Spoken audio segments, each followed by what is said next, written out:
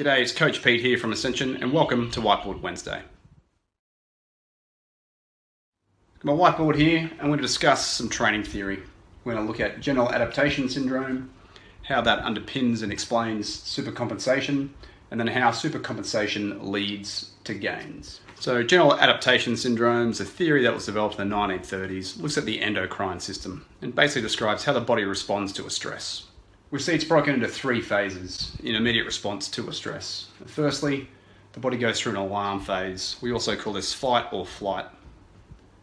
After it's gone through the alarm phase, it'll then seek to develop some form of resistance to the stress it's being exposed to. And this resistance will continue. However, if the resistance or the period of stress that it's exposed to is too long, the body will end up being exhausted, and ability to cope or deal with that stressor actually declines to below what our baseline or level of homeostasis is. General adaptation syndrome is sort of the basis of how supercompensation works. It's a similar idea, but we're now looking at how the body responds to training. We see a similar shaped curve. We see some slight differences. So effectively, as opposed to how a body deals or resists to stress, we're now looking at a particular fitness quality. Firstly, we see our fitness actually declines during a training session. We're exposing our body to mechanical work. It's applying a form of stress, not just to muscles, but to our energy systems, to our connective tissue. Following a period of recovery, we then have what is effectively compensation. So our body's fitness returns back to normal.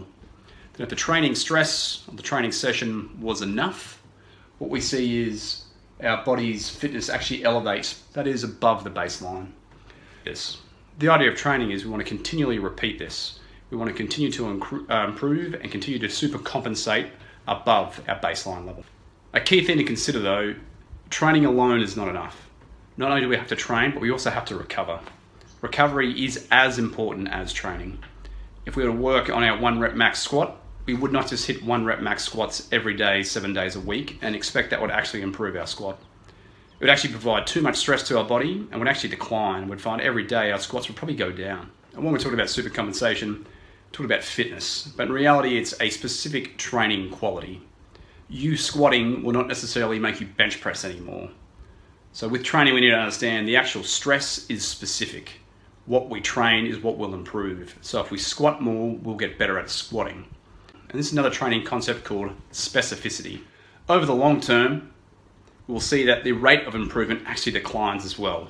And this is known as the law of diminishing returns. It happens in a lot of things and training is no different. As a beginner, we'll see more rapid improvements, especially when we start doing something for the first time. If we start going to the gym and doing strength training, we'll see our strength improve normally the first 6 to 8 weeks and we'll be really happy and satisfied with it. If we keep going to the gym for 6 to 12 months, we don't see that same rate of improvement. What we see is it actually takes more training stress to get even smaller and smaller adaptations or improvements over time. And we just need to bear this in mind. As we become more advanced, as we become fitter, it's actually harder to improve our fitness or whatever quality we're looking to improve.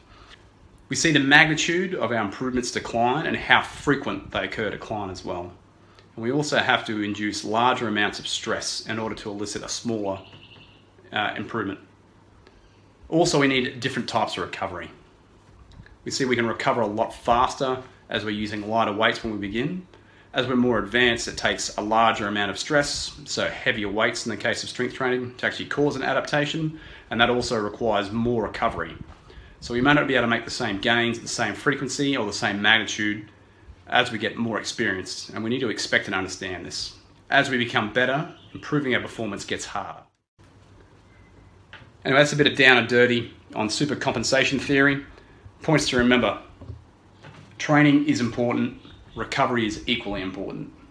Specificity: only what you train and allow to recover is what will actually improve. Lastly, improvements will decline in both magnitude and frequency over time.